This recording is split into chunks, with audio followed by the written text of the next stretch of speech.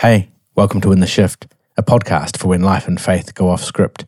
My name is Michael Frost, and I need to say a couple of things. Firstly, you may remember, if you're a real shifty in the shifter, that in the last episode of 2022, a Q&A with Shane Meyerholt and Carly Lahana, I made a big deal in the intro about how that wasn't going to be the last episode of the year, and then it was.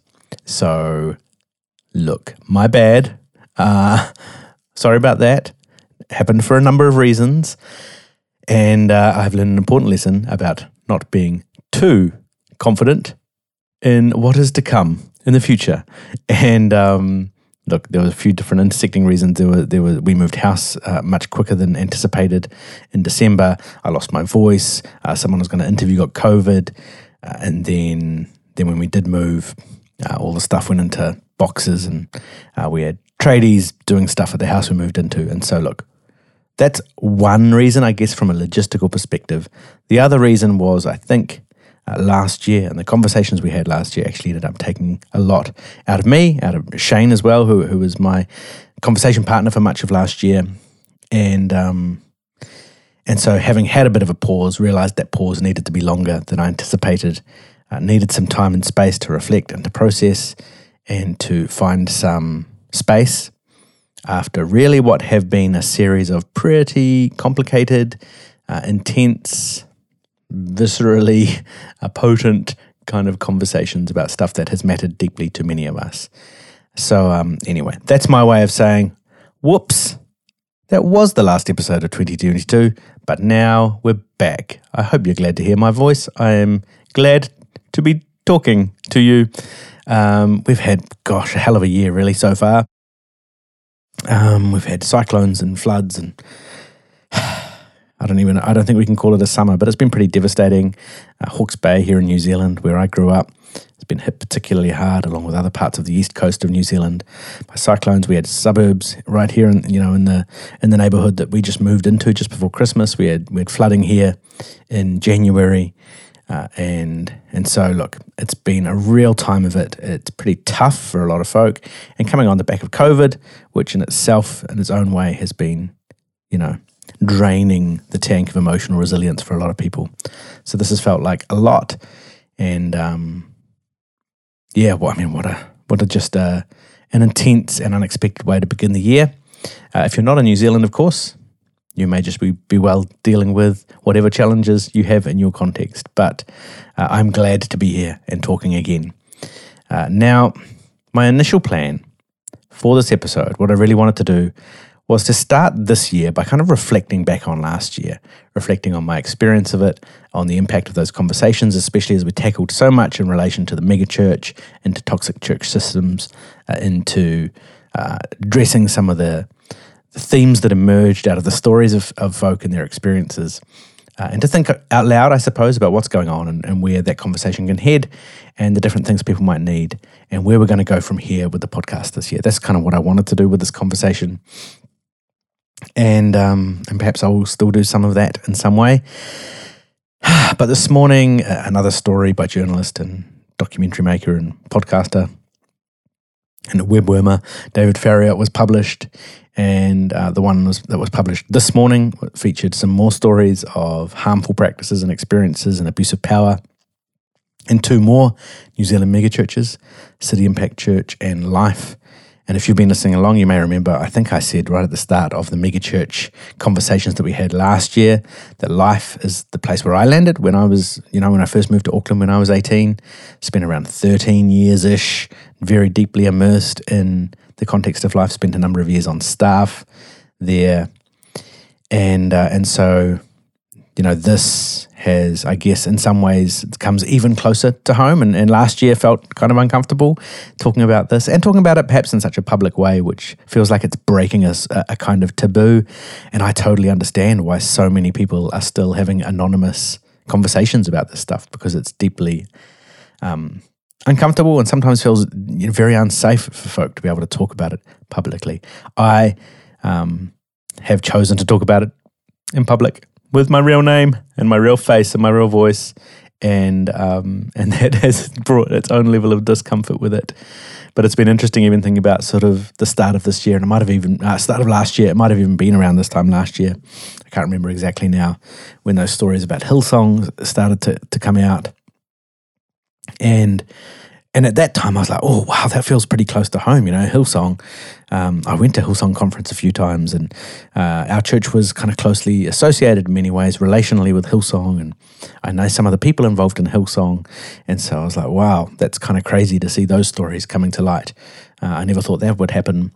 And then the stories about Arise Church in New Zealand started to unfold, and that was like another step closer to home, because I'm like, oh, that's a church in New Zealand, and I know a number of people within that space, and some of the people who are affected by those stories and so on. So that was uncomfortable again. And then now we're right up to the point of talking about the church that I was a part of for so many of my formative years, and it's interesting even for me to just think about why this continues to be a conversation I want to have, and why it still plays such a big role in my life in some ways. And it's a funny thing, that sometimes things that happened a long time ago happened at a really critical time in our own development as people. And so they leave deeply lasting impressions on us. And so as a young adult, an 18-year-old through to about 30, those formative years for me as a young adult, and that process of becoming who I was to be, I suppose, was shaped very deeply by my experience there. And so as I read David's story, and I'm quoted in it, which is I was happy to do, happy to offer some thoughts. And also, the stories involve people I know. The stories both of, there are people who were the perpetrators of harm that I know, and people who are the victims of that harm that I know. And so in that sense, there's some interesting things to reflect on. And I want to use that, I suppose, as a way to reflect today, just in a different kind of way, really, about what can be so tricky and complex about this stuff for people, what can be so potent about it, what can make it so difficult to talk about, what can make it so difficult to name, and all of the complexity and discomfort that comes up in these conversations. So that's what I want to do in this episode. We've been talking about the megachurch now for a lot of last year, and in many ways, there are lots of things I would much rather be talking about. But this entire conversation connects to something that's been at the heart of In the Shift since I began. And although we've talked about all sorts of different theological topics and ideas and interesting things, one of the themes that has run through all of this for me is that faith and spirituality, and Christian faith in particular, which has been my context, should be something that disrupts and confronts the abuse of power that we see so often in all sorts of ideological systems, but in particular in religion. That faith and spirituality, when it's healthy, should disrupt that kind of power and should center the voices and the needs of those at the margins, of those who are victims. This is the heart for me of the Jesus story. And that has been a theme that has woven its way through so much of the work I've done within the Shift. And so I just can't not talk about this, right? Because so often, too often, our religious communities, our church communities and systems are doing exactly the opposite. And we just have to be able to talk about that. I like to think, that this podcast space is one where I'm as honest as I can possibly be. I know that most of us, certainly most of you who are listening to this, I think are sick of pretense. I certainly am. This latest story from David, as I say, many respects uncomfortable for me in ways that last year's conversations weren't. And so I wanted to reflect on why that's the case, on what's going on inside me as I process all of this. Not I hope as a journey of ego, but as a way of hopefully maybe showing some solidarity for all of you, and to hope that maybe some of you might listen and feel like you're not alone, that someone else might get a bit of what you feel or think or are having to process. So this episode, it's just me, just a monologue, which is the first one of these kind of monologue episodes I've done in quite some time. So here we go. Episode 75 of In the Shift. Let's get into it.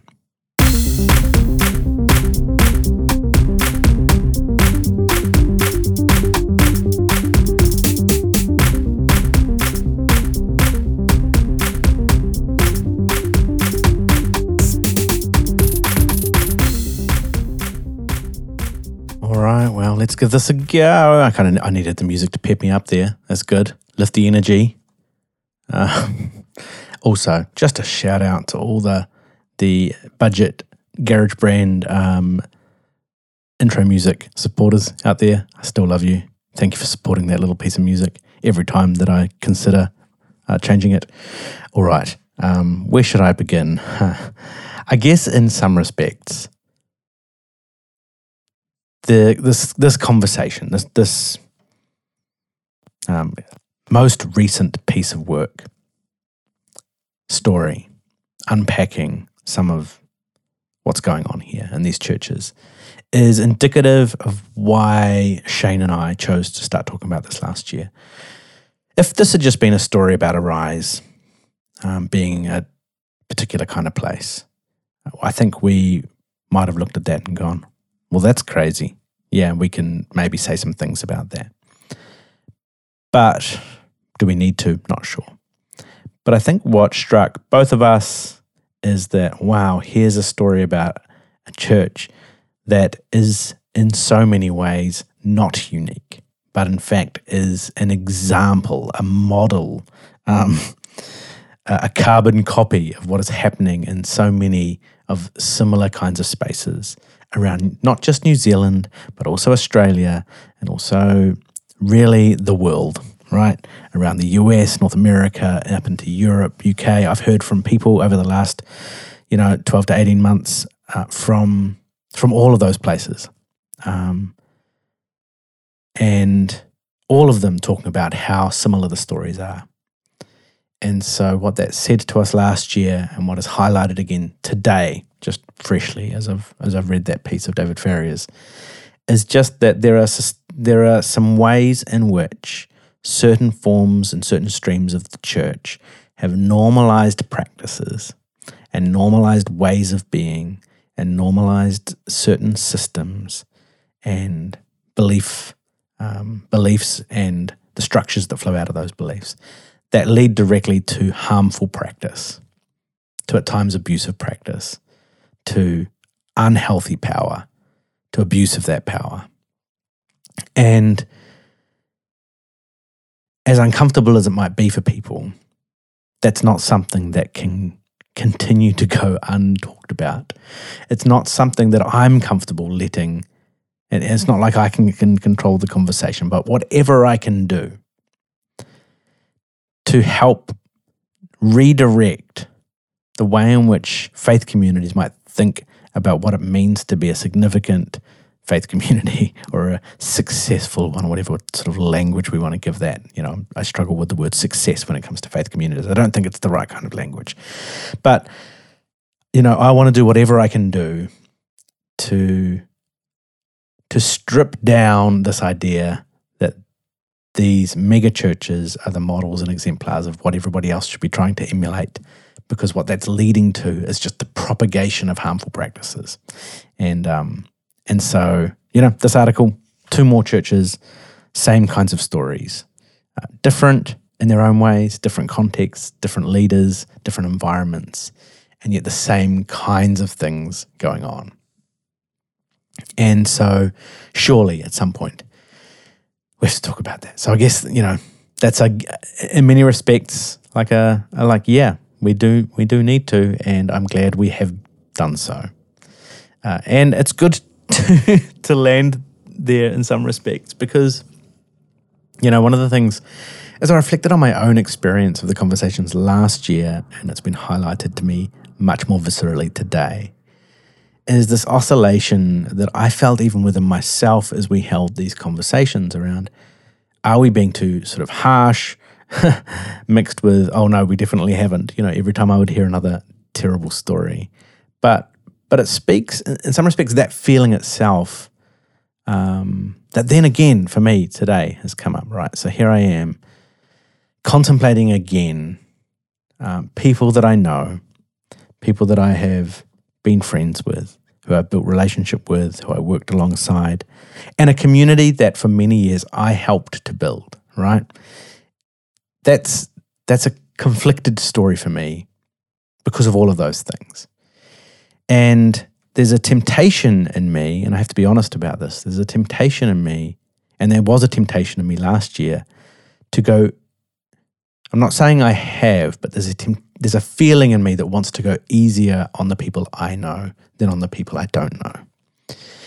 And so there were times last year where we had stories shared on the podcast that involved and implicated people that I know that I found deeply uncomfortable to have on my own podcast, and yet knew I needed to do so, right? Because to me, this gets at the heart of a few different things. In one sense, it gets at the heart of why this is so difficult for so many people. Because from the outside, and I see this and even hear this from, chatting with someone like David Farrier, who's done so much work and as an outsider in so many respects to these communities, probably understands them more than many outsiders do. And you're still kind of flabbergasted that people stay, that people find it so hard to leave, that, all of that kind of stuff. And yet I deeply understand why people stay, because I stayed for so long. And it's for all sorts of reasons. It's because there are many aspects of those communities that we care about.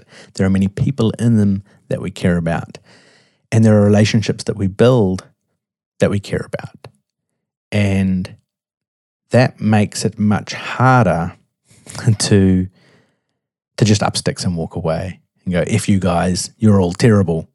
Not only because it's about them, but we also come to recognize the ways we've participated in some of those things as well.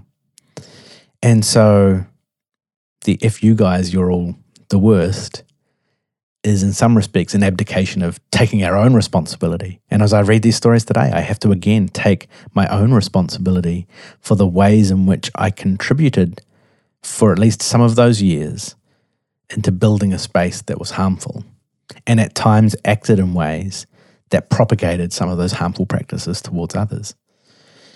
And even though I came over the years to see things differently, to desire change, and then ultimately to extricate myself, and now to speak in the ways that I do on something like In the Shift, I have to own that. But that makes it complex too.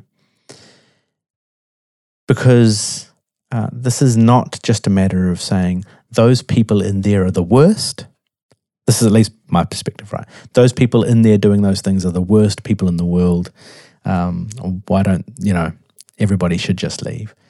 Now, at the same time as saying that, that does not mean we are able to just let this all go and slide by, which is what the other temptation is to do, right? And the temptation that I've certainly felt, which is to say, okay, I know some of these people, and I know that they're trying to do good.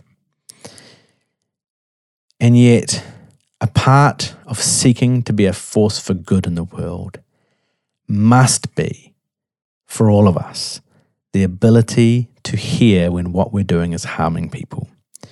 And if we cannot hear that and respond to it and change as a result, then no matter who we are, whatever system we're building, all of our efforts to do something good in the world are going to ultimately get distorted and become toxic and create harmful systems. Because, and I say this especially for those who have some level of privilege and some level of power, right? We have to be able to tolerate the discomfort of hearing from somebody that what we're participating in is harming them. To hear it, to genuinely hear it with empathy, and to seek to change as a result. That takes courage, and in one sense, it should be one of the most straightforward things in the world for the church to be good at, because it feels like it's kind of central to the mission, to what it is that the sort of Christian communities should be built on. And yet, we have to reckon with the fact that this is not just a religious institutional problem. The stories of the last few years of the Me Too movement, the abuse of power within the music industry, the film industry, all sorts of, and law firms, right? We, as human beings, grasp for power And then when we get it, we seek to defend it and to defend ourselves and to justify ourselves. And the invitation in this conversation, whether you are a leader in a megachurch or you have power and privilege in any kind of context and in any kind of community, the challenge, the invitation in this moment is learn how to tolerate the discomfort and for us to change as a result of hearing and believing the stories of harm within our communities.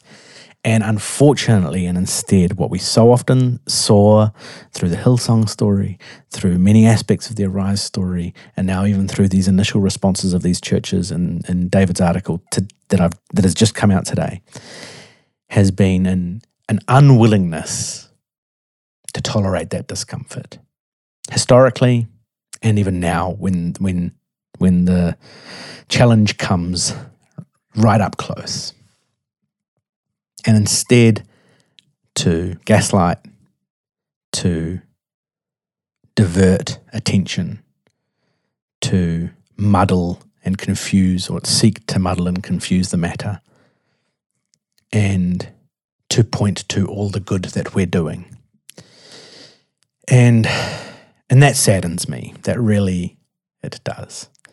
And so although I know people and I could tell myself stories, internally about what these people are trying to do and what they mean to do, if we are unable to do that, and especially when we start to hear the tens and the hundreds and the thousands of the stories of harm, of abuse of power, of PTSD, of trauma, of depression, of anxiety, of mental health challenges, of story after story after story.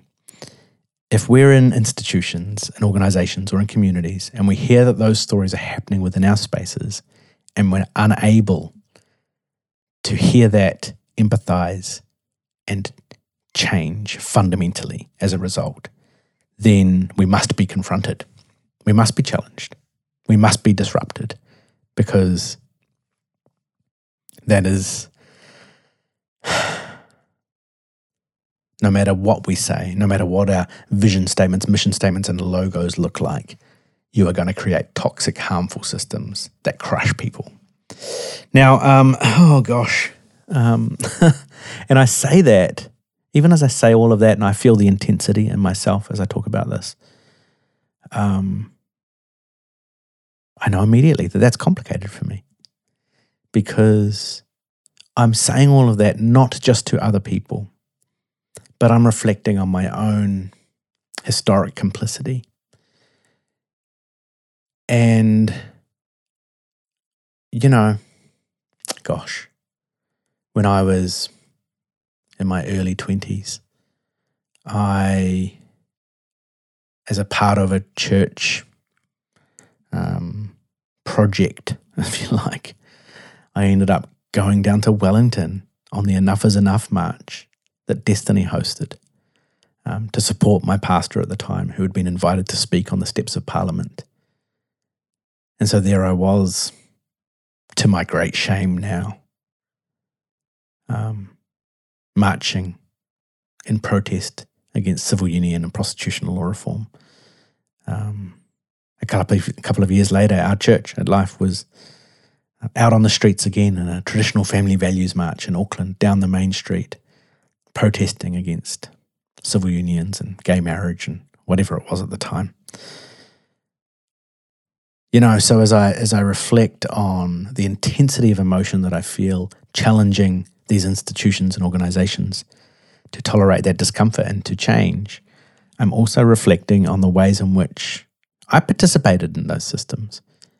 And I was, for many years, unwilling to hear. And what that makes me think about now, as a person still with power and privilege in society, as a straight white guy, with a podcast, is just that it would be inadequate for me to look back at those systems that I left and say, thank God I'm not like that anymore. And to not acknowledge the ways in which, in wider systems in society, I still participate in ways that are harmful, to others. And so it's not just that I want to focus my attention on these institutions, because I do think they need attention, absolutely. But I also, as someone with some degree of power and privilege in life, need to also allow that discomfort still to remain with me and to tolerate that long enough for it to cause me to change. So that's one thing I'm thinking about. I had great plans for this chat to be quite structured, but I don't think it's going that way. So bear with me, all right?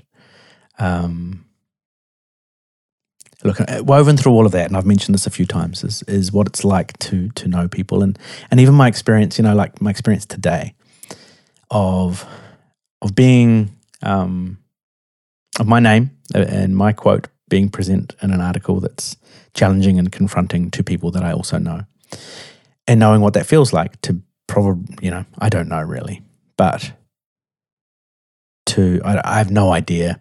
There's radio silence from that section of my world, and I don't know what people think, and I don't really, I'm not overly concerned by it, I suppose, in one sense, but in another sense, I'm aware that it has real emotion, it has real relational fallout, and that's for me as a person who's now been well over a decade out of a system like that. And so if that's the case for me, where I'm aware of that relational fallout, I'm kind of anticipating it, I'm wondering how that's going to play out, what that will mean, then how much more is that the case for people who are still trying to extricate themselves from these systems? Because one of the things that happens within spaces like this and communities like this is that they become our entire world, and it gets harder and harder and harder to leave. And that's why sometimes we talk about them as being cult-like. It's not that they are these sectarian commune people who are living off in a village somewhere and so on. It's just that it becomes an entire subculture that consumes your life and becomes everything. It becomes your whole world. And so imagining that it's possible for you to leave gets more and more difficult. And the relational cost of leaving gets more and more difficult. I still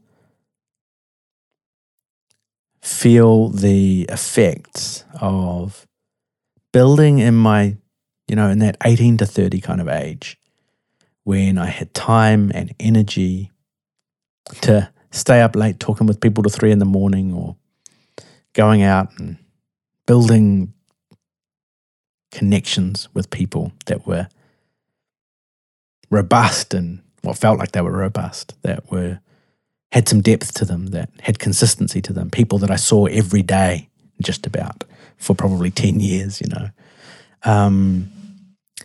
there is a consequence to walking away that I still live with, in the sense that so many of the friendships that I made in that season of my life were not able to be sustained post that, and certainly perhaps even more so now, I don't know. And so even now, as someone who's in my 40s, I feel the effect of that on the trajectory of my life, and I know that's been the case for many of you too. And so this stuff is complex, and people are trying to weigh up all of that and trying to make sense of all of that as they negotiate, can I leave or should I stay? Could this change? And again, we often do have hope for change because we know people involved in it. They're trying to do good things perhaps, and they tell us that, and probably they are trying to do good things. And yet we get faced with uncomfortable truths. It's interesting, even just reflecting, I suppose, on all of this, in let me put it this way. It is much easier to talk about those people over there who you don't know so well or at all than it is to talk about the people in your own tribe. And again, this is not limited to religious institutions. This is why you have, political, people who are attached to particular political parties who then castigate the other side for, I don't know, some kind of abuse and cover up on that side. But when it's their own people, it's much harder to confront and expose. And suddenly the people who are so good at exposing abuse of power on the other side become complicit in covering it up on their own. And that's because it's always easier to talk about and to blame and to tackle people on who are an other. But it's much harder when they're your people. And I recognize that even though, as I say, I've been out of a church like life for a long time now. But they were my people, right? And I sensed that pull, that kind of feel, just being honest about how I feel about it, right? I sensed that in this work, this kind of pull to not be so confronting about this one. But that is exactly part of the problem, I think. This is how abuse within systems flourishes, because we allow it to slide when it's our guy who did it. We find it so much harder to believe when it's our guy who did it, or our church who participated in that. And I guess that's a part of why I'm so committed to continue talking about this even when it's uncomfortable. Because that's, I think, one of the only ways that harm and abuse and toxicity within these spaces can actually get named and exposed and dismantled. Because if we can never talk about it when it's our guys, if we can never talk about it when it's our people, if we're always trying to cover our own institutional nakedness, so to speak, then we are going to create systems where abuse can flourish. And so we have to be able to, all of us, be willing to believe stories. If we're going to believe stories about those people over there, then when those stories of harm emerge that are much closer to home, we must be willing to hear them there also. Now, in all of that, I guess I just feel a kind of a deep sadness about it all. I continue to feel that. That was my that was one of my big feelings at the end of last year, and is a feeling that sits with me again today.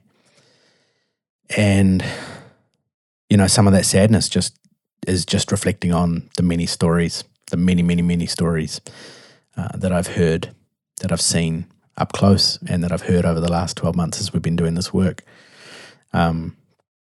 Because you all deserved so much better than that. So I carry that kind of grief with me today, and I just want to acknowledge that.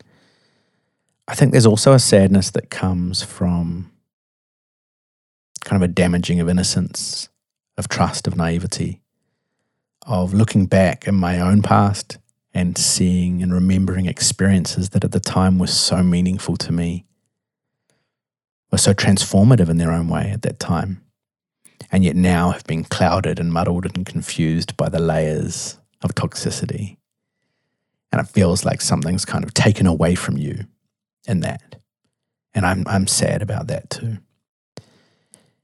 I'm sad. I grieve the loss of relationship and a friendship that comes from naming and talking about this stuff. And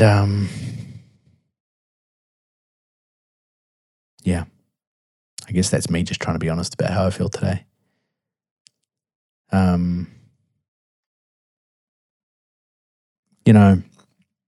My big concern, I suppose, one of my big concerns for these spaces is not always that they did X, Y, and Z however many years ago or last year or whenever it might have been. Often things that were done were terrible, and I want to acknowledge the harm of those. But it's also true that we can learn and grow and change, right? It's also true that I did stupid and terrible things when I was younger and continue to do stupid and terrible things from time to time now. And sometimes I think, the response of these churches to stories like this is it's so unfair that you're attacking us. Nothing we could possibly say would make you think anything other than what you already want to think. You're just, out to get us, the persecution complex and so on. But actually the reason they're being tackled and targeted and written about is not always because certain things happened. It's because they have refused to allow those stories to be heard. They've refused to be safe spaces. They've refused to listen, learn, and change, and instead have chosen to double down, to shift blame, to gaslight. They've chosen to not have the strength of character, to genuinely apologize, to empathize. And so even when there are good people involved that I'm like, hey, I know that person, I think they're trying, it's not enough to say they're trying to do good. We all need to get better at developing strong enough character and a deep enough connection with our own embodiment and soul, if you like, to use that kind of language, that we are able to hear, listen, learn, and change. And these institutions need to be able to do that if they want to stop getting written about. And I might say if they want to start in some ways trying to emulate or reflect the Jesus that they seek to serve. I guess here's the last thing maybe I want to say. And that's that all of this is, in many cases, not just about the people. It's not personal in that sense. I mean, it's very personal for those who have suffered, for the victims of harm within these spaces.